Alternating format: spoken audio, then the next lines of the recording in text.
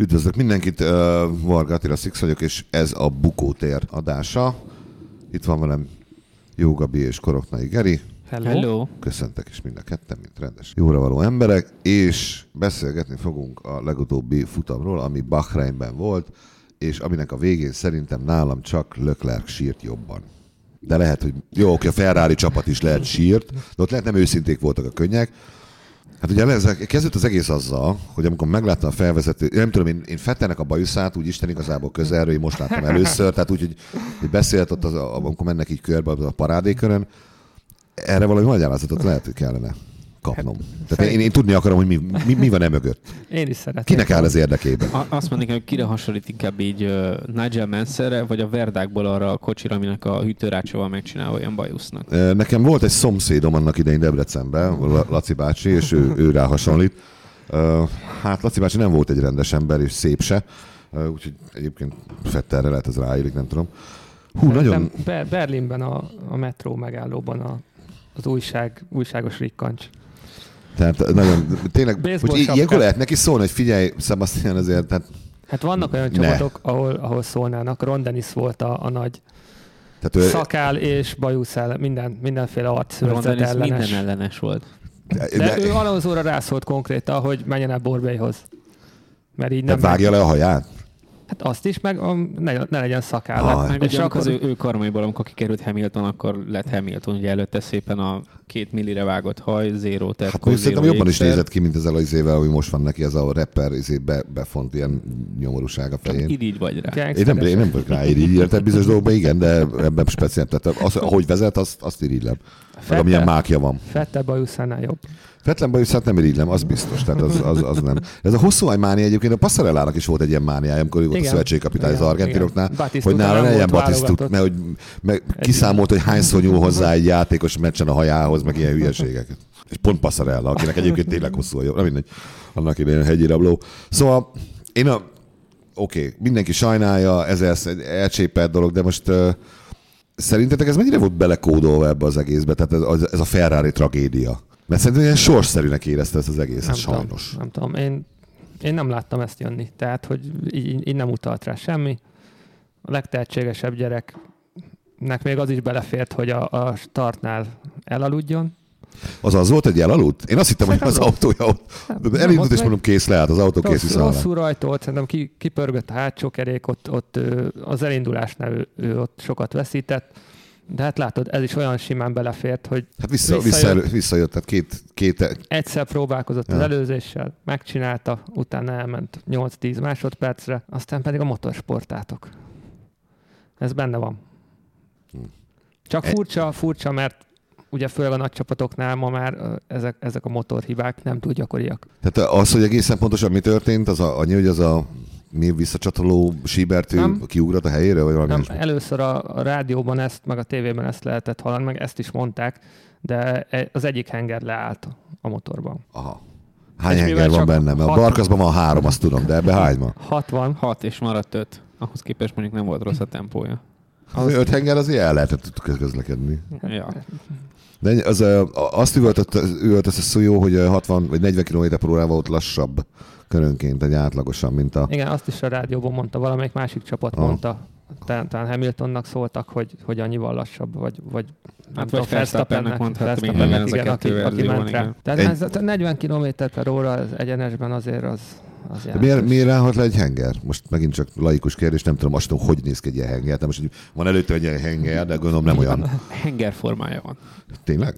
Oké. Hát, ha henger formája van, akkor henger. És miért áll le? Miért nem csinálják meg rendesen? Tehát laikus kérdés megint csak. Hát ezek annyira ultra bonyolult dolgok, hogy úgy pörögnek, mint az állat, olyan fordulatszámokon. Egyszerűen benne van sajnos a technikai sportban ez. Tehát ez olyan, mint amikor a Pirelli legyárt mondjuk, nem tudom, 40 000 gumit egy szezonra, biztos többet, abban is lesz selejtés, ami előbb adja föl. De ne legyen.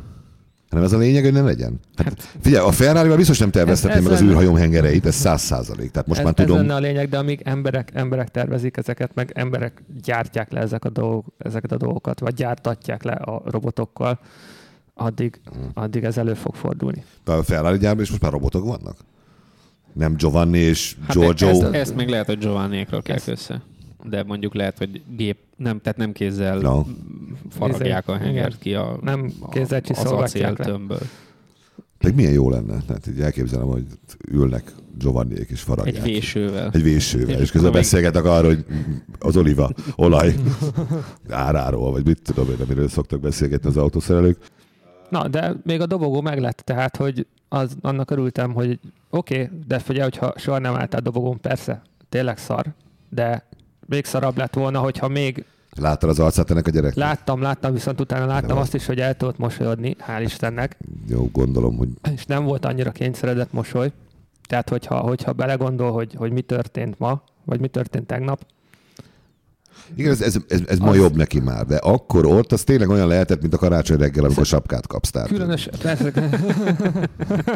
és még kicsi is. Tehát, hogyha még oké, rendben van, legyen sapka, az meg jó, de te anyám, hát ez SS, de akkor a felügy egy hőlékben. Hát ez egy olyan sapka, lehet, hogy sapka, de ez pont jó. Ez szegény, a harmadik hely. Most aki még borzasztóan ideges lehetett egyébként a verseny végén, az Verstappen. Akinek az ajándékdobogó, az hát a safety carban maradt neki ott a csomagtartójában. Hát nem nagy, de az még pont befért. Nem merték az üzeneteket beadni. A Renault-sokhoz átsétálhatott volna utána, hogy sikerült ezt így összehozni. A Renault azért nem semmi. Tehát, hogy ennyire balség. 3 méteren belül mind a két autó? Vagy valahogy de így? folyamatosan, de hogyha most az előző, mit tudom én, 3 évre gondolok, tehát, hogy ugyanott vannak.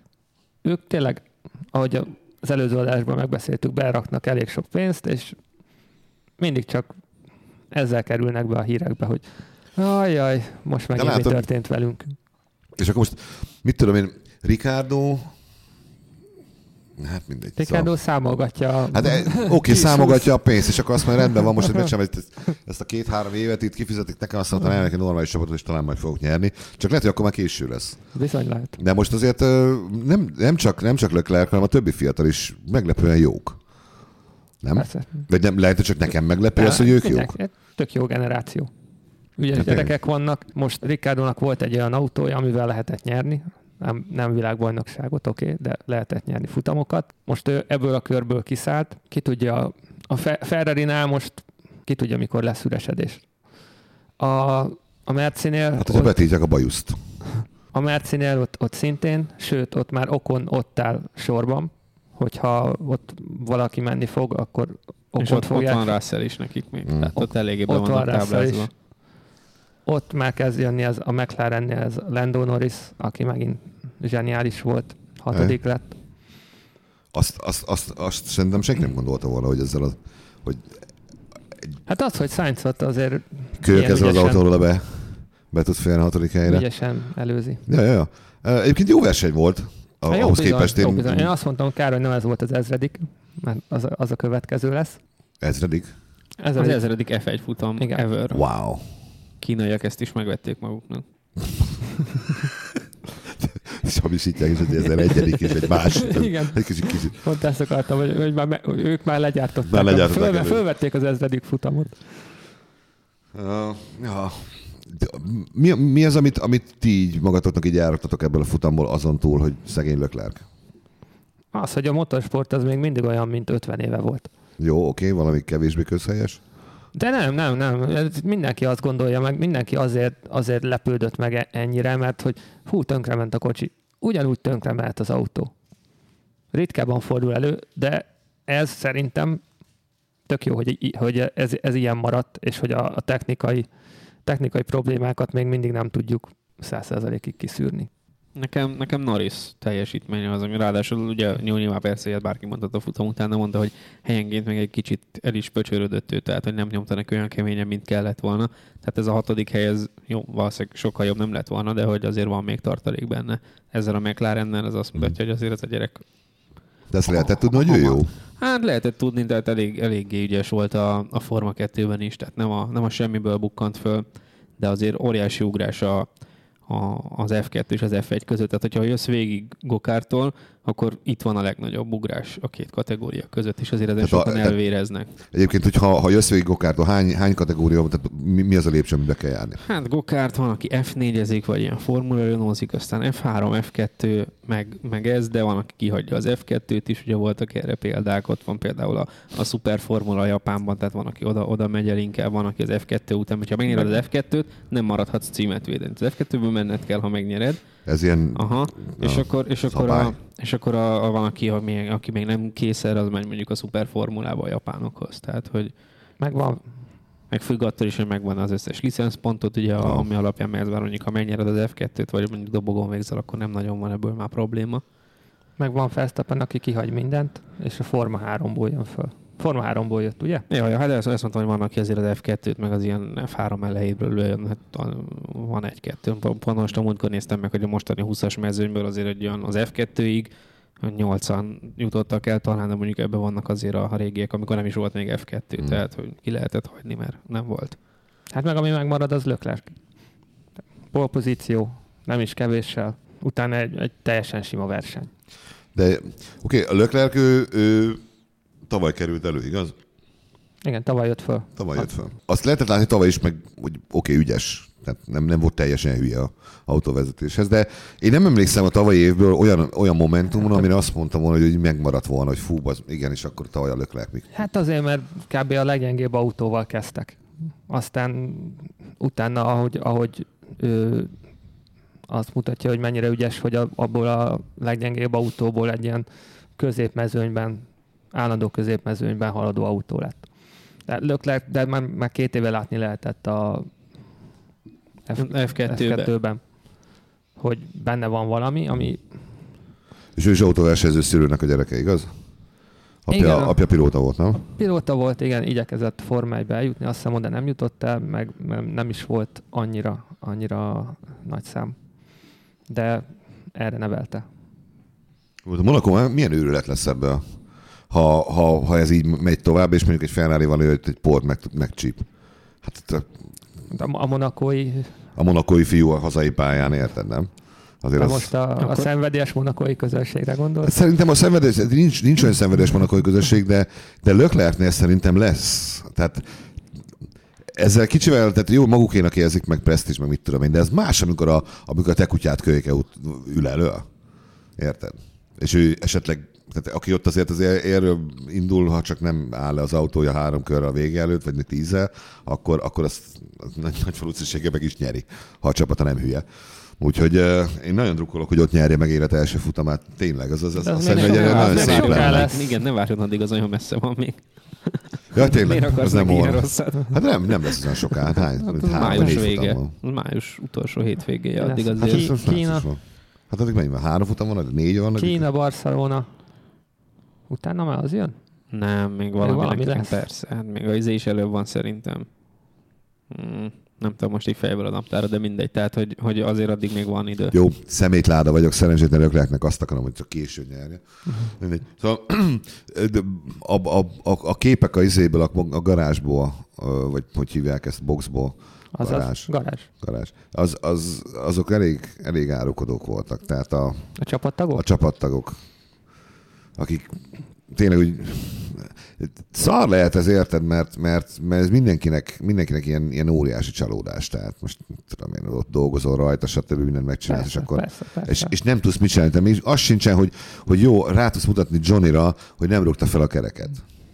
Mert egy idétlen pöcs, azt kész.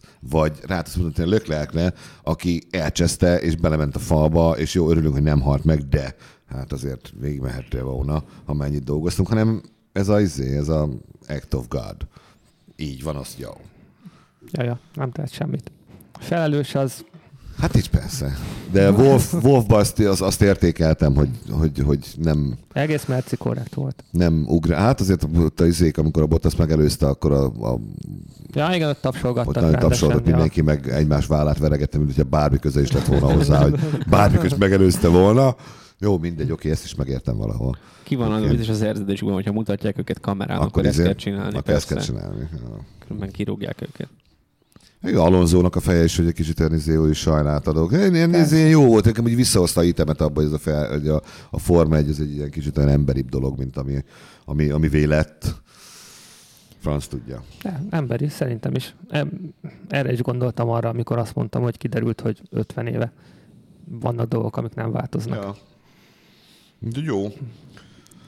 És akkor mi jön most? Most jön Kína, az milyen pálya? Kína jön. Kié? Ez Hamiltoni ez a pálya? Fettelé? Melyiké? Nem, egyik se. Egyik is? Ricardo.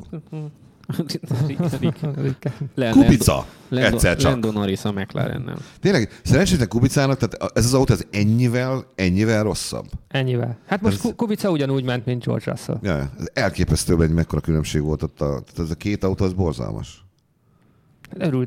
Örülnek, hogy ott lehettek. De most visszatérve arra, hogy soha beszélgettünk erről, ez nem egy olcsó mulatság ez. Tehát még így is megéri, hogy tulajdonképpen egy Trabanttal is elindulhatnának? Szereztek szponzort, van egy nagy főszponzoruk, szerintem megéri. Tehát, hogyha... Ez annyira fura.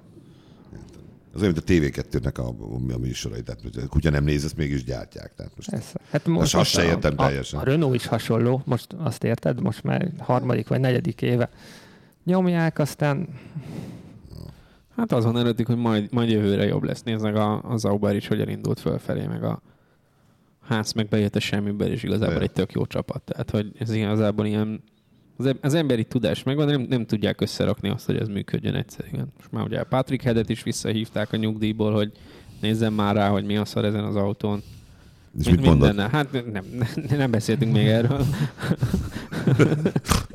Ez olyan nem tudni. De nem mondjuk ezt, hogy Patrick Headet visszahívták, aki már elég közel lehet szerintem a 70-hez, meg már vagy 5 éve visszavonult, vagy még több.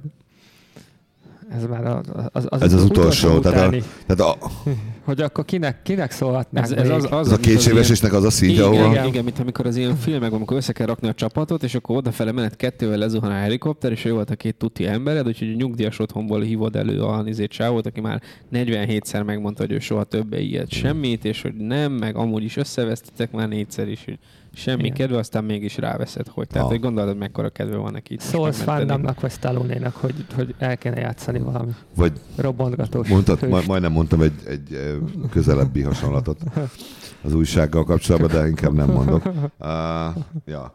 Hát, de mi van akkor, hogyha most mi itt tudom én, a mi relatív fiatalságunkkal ilyen hebrencs kijelentéseket teszünk, és a Patrick Head az holnap megáll az autó mellett, lehajol, és azt mondja, hát figyeltek már. Akkor megemeljük a kalapunkat előtte. Hát ez a 3 centi itt, hát ezen múlik. Hát itt van 4 másodperc. Ezt vegyétek le, azt meg vagyunk. Hát nyertek vele egy pár világbajnokságot, szóval... Érted? Mit lehet tudni? Simán benne van. Vagy az is benne van, hogy még itt elvegetálnak, hogy hát ha majd 2021-től jobb lesz. Vagy... Igen, ránéz és mondja, hogy hát gyerekek ezzel. Vagy én se tudok semmit csinálni. Szóval. Vagy lehet, hogy már olyan állapotban van, hogy Patrik bácsi, szóval ez az eleje az autónak. Rosszul tetszik. Hát figyelj, sokat nem ártana akkor se a csapatnak. Szóval nagyon visszaesni. Viszont most végigmentek? Végig. Tehát az, hogy Kubica végig tud menni egy versenyen, és már ez Zsinó már második, igaz? Az előzőt is be tudta fejezni? Igen.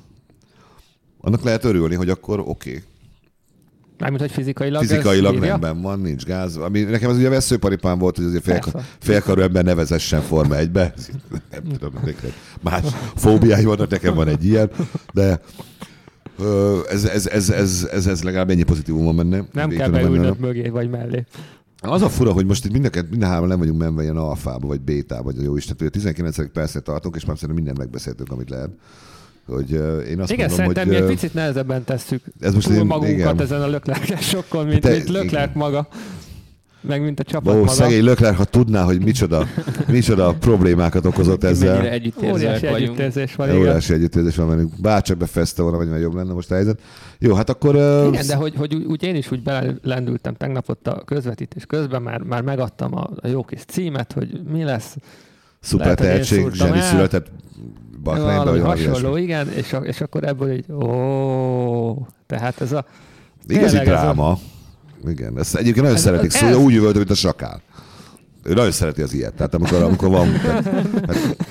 Valahol egyébként igen, ez hívják good televisionnek egyébként, és biztos meg benne, hogy a Liberty-nél, ha nagyon cinikusan nézték az egészet, tehát minden emberizét leveszel róla, csak mint televízió közvetítés és mint műsor, ennél jobb nem történhetett volna, hát óriási dráma.